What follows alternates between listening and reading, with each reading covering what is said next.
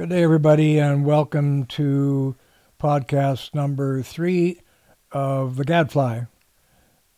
Today I want to talk about the topic of conservatism, specifically what is conservatism? What is the background to what we have come to know as conservatism today? Well, to begin with, the word conservative comes from the Latin noun conservator, meaning a keeper or a preserver, and also from the noun conservare, which means to protect or to guard. The conservative philosophy of life I'm going to describe in this brief podcast is derived from my book, The Great Divide, which is dedicated to clearly outlining the differences between liberals and conservatives in a great many areas. So, of course, I'm going to encourage everyone to pick up that book and study all this a little more deeply. At any rate, conservatism, as I say, is really and truly a philosophy of life rather than a political philosophy. In other words, I'm not talking here about party politics. I'm talking about the philosophy which we have come to know as conservatism. And this distinction is very important because when properly understood, conservatism presents a stiff challenge to the worldview of the modern liberal. It is a recipe with specific tried and true ingredients for the good life, but it is not a speculative theory, for that would defeat conservatism itself, which has always resisted abstract cookbook formulas, ideologies, or paper codes dictating how we are allowed to live or ought to live. Rightly considered, conservatism is more like a cluster of recognizable attitudes, assumptions, customs, and traditions. It's a practice or a way of life that serves not as a precise map, but rather as a compass pointing out a general direction. After all, how anyone gets through life always comes down to pursuing whatever they believe is worth doing, getting, fighting for, and conserving, which is the root word that is of interest here.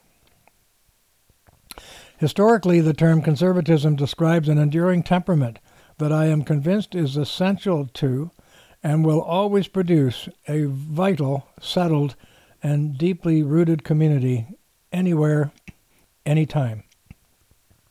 Now, that's a very large claim, but I think that as long as human beings live under tolerable social and political conditions, free of outright oppression, war, or threat to life and limb, their lives will always tend to be of the conservative sort, by whatever name.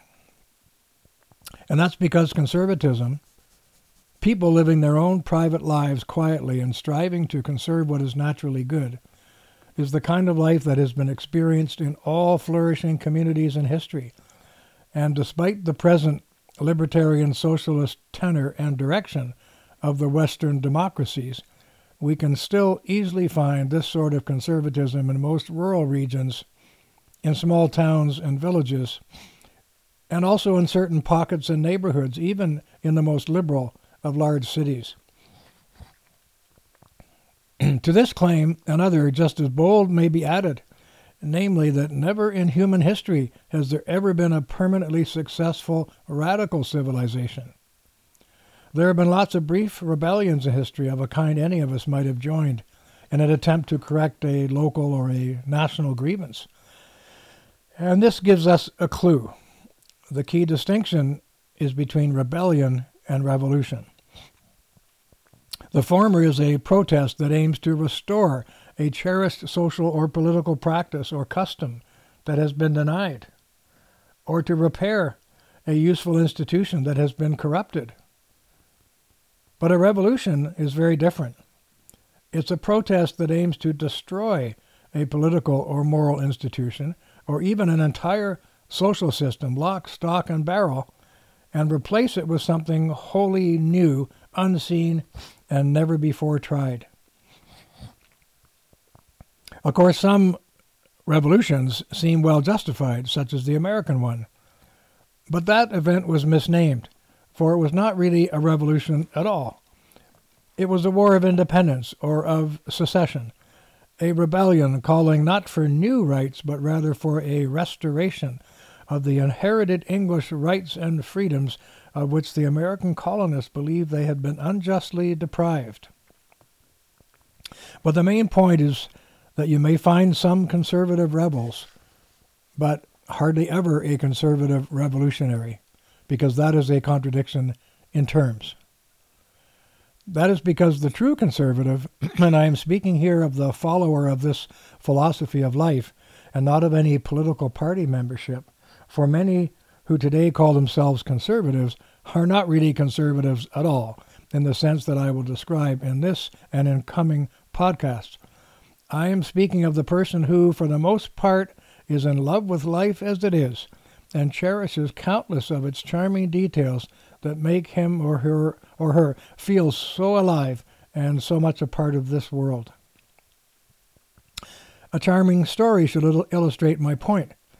When I was a grad student at Stanford University, I used to run a lot with a wonderful mentor that we nicknamed the Prof.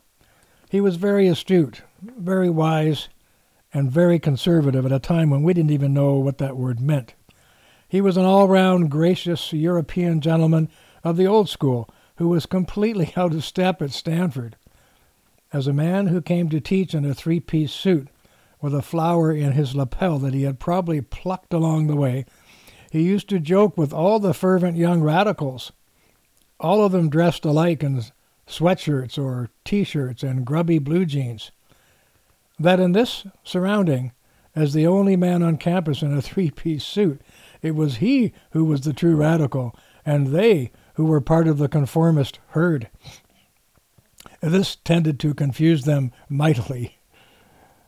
Anyway, the Prof and I had a deal. He wanted to become a good Masters sprinter, and I wanted to try to get smart. So he was the boss in the classroom, and I was the boss at the track. One day, as usual, when we had finished training, we headed off to Rosati's pub in beautiful Portola Valley. Rosati's was a little grubby, the main decor being limited to unlimited initials carved into every wall and peanut shells all over the floor, which would crunch under your feet the moment you walked in. We were just into our first cold beer when, for some reason, I said to the Prof, "Boy, too bad they don't clean this place up." Well, the Prof stared at me in a way I will never forget, as if I were a different species that had just landed on his planet. And he said, Why, William? I love it here just as it is. It's the candle smoke and the initials on the walls and the peanuts and the smell of charcoal burger meat that makes this place what it is. If you try to clean it up, as you say, you will turn it into something else. And I, for one, will never come back. Well, that was my first lesson in basic conservatism, which is to always preserve what we love. Now, back to the history of all this. Some object to the claim that conservatism is a universal and historically persistent human temperament because modern political conservatism appeared for the first time with two powerful 18th century thinkers, namely David Hume and Edmund Burke.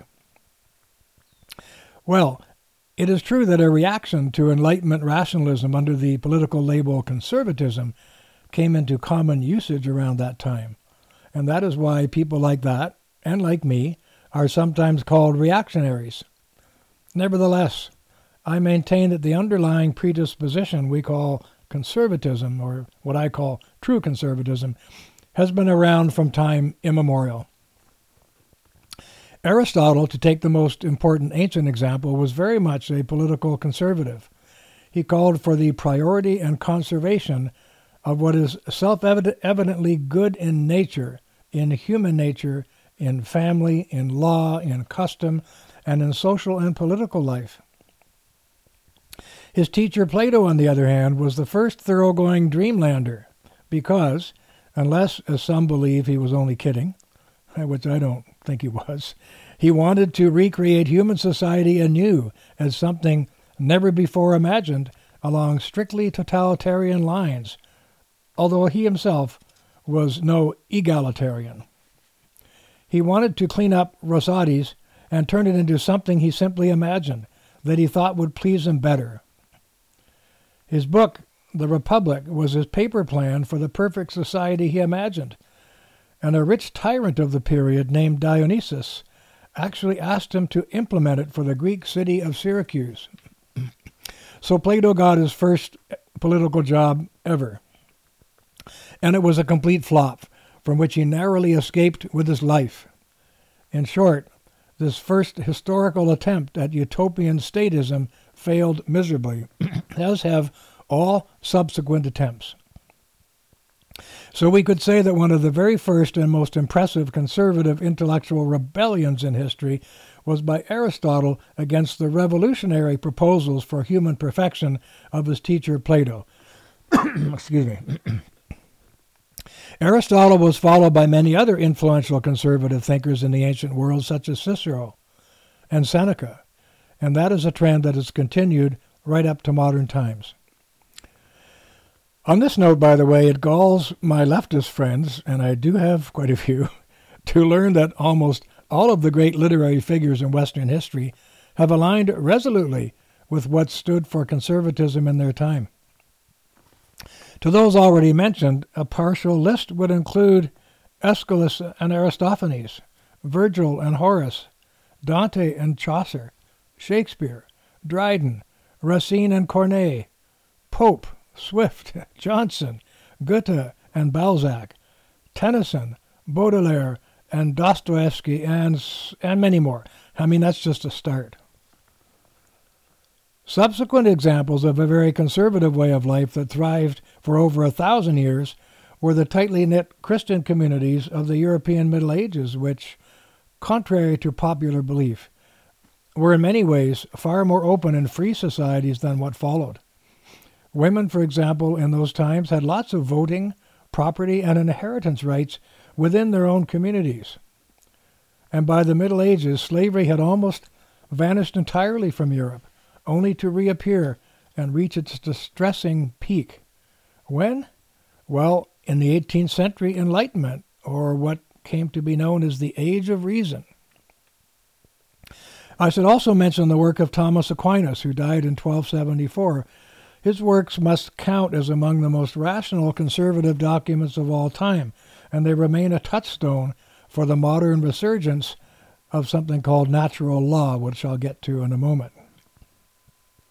A word of caution is due here, however, on the political uses made of natural law, for it is a sword that can cut both ways. It is defended by many conservative thinkers as a bulwark against all arbitrary and progressive governments, especially against totalitarian regimes, and has been useful to conservative moral philosophers in their long struggle against moral relativism, especially as taught to young students in today's liberal educational establishments. Those interested in the topic of natural law will find 2 pretty fulsome chapters on it in a previous work of mine called The Book of Absolutes, which was published by McGill-Queen's University Press in 2008. So I recommend you think about getting a hold of that book and concentrating deeply on the meaning of natural law as outlined there. On the other hand, there has been what appears to conservatives to be an arbitrary and disappointing use of the term natural law by many courts to achieve the progressive goals of the state. Some people call that progress from above. And it has also been used, inauthentically I think, by individuals fighting for their so-called natural rights against traditional moral codes. And many people call this progress from below. But this is a pincers movement, which is dissolving our traditional customs and traditions at a distressing pace. And this is fully discussed in part 2 of my book, The Great Divide, where I try to explain how this rights pressure from above and rights pressure from below are basically atomizing civil society as we know it.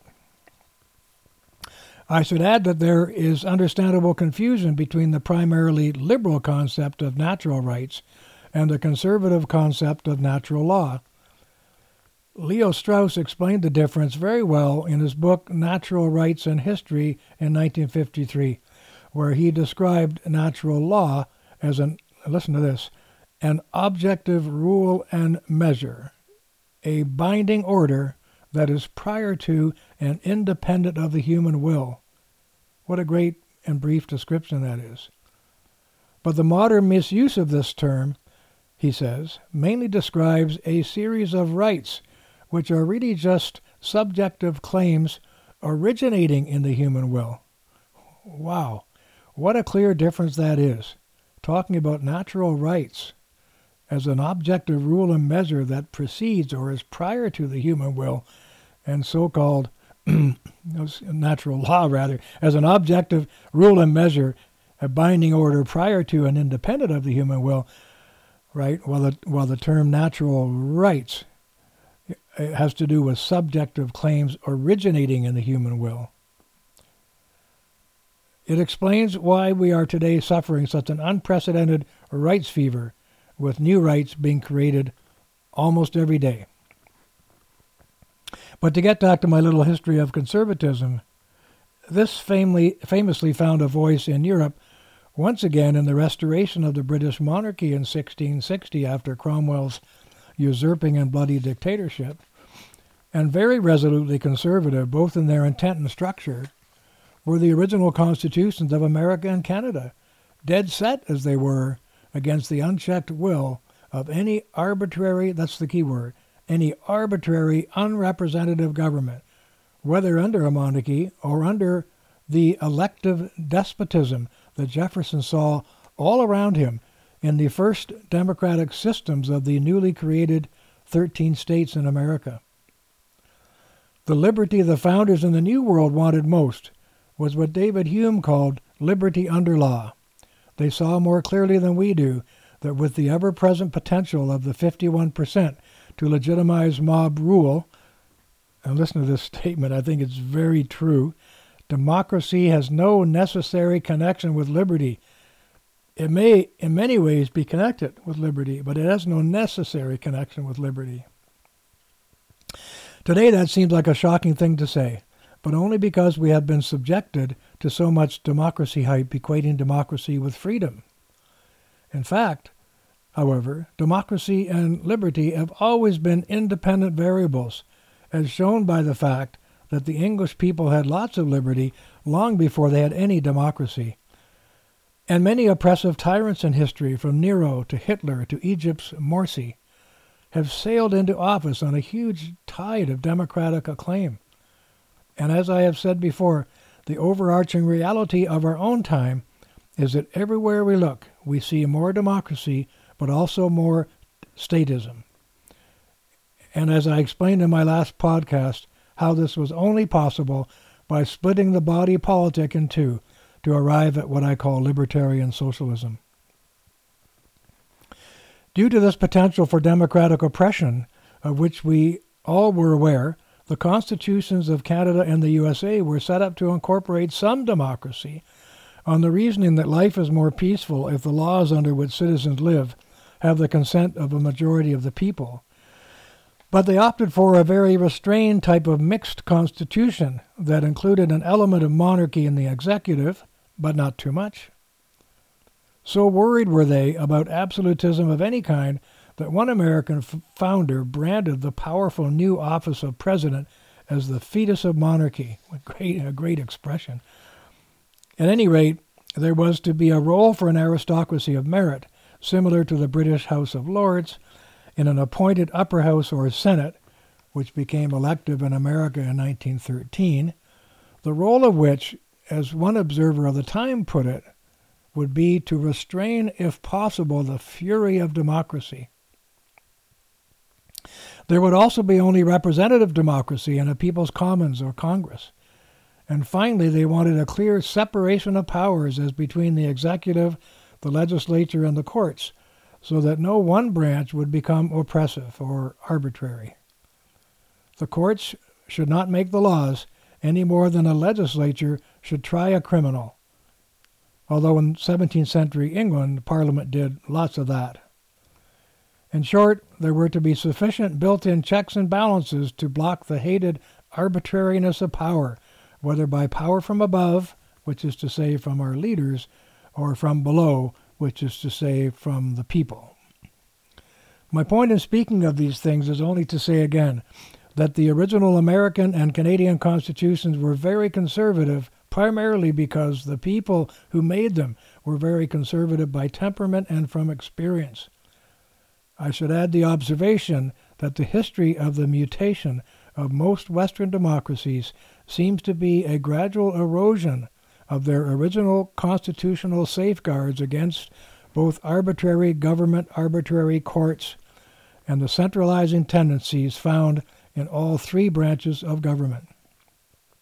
So this has been just a brief look at the historical background of conservatism as it has come down to us.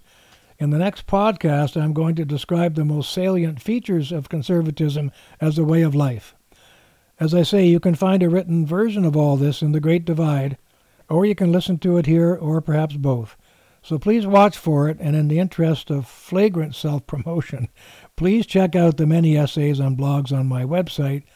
Follow me on Twitter at William Gardner if you wish, and please consider buying my books, recommending them to your friends and enemies especially, and thereby generally upping the restoration of Western civilization. Thank you very much.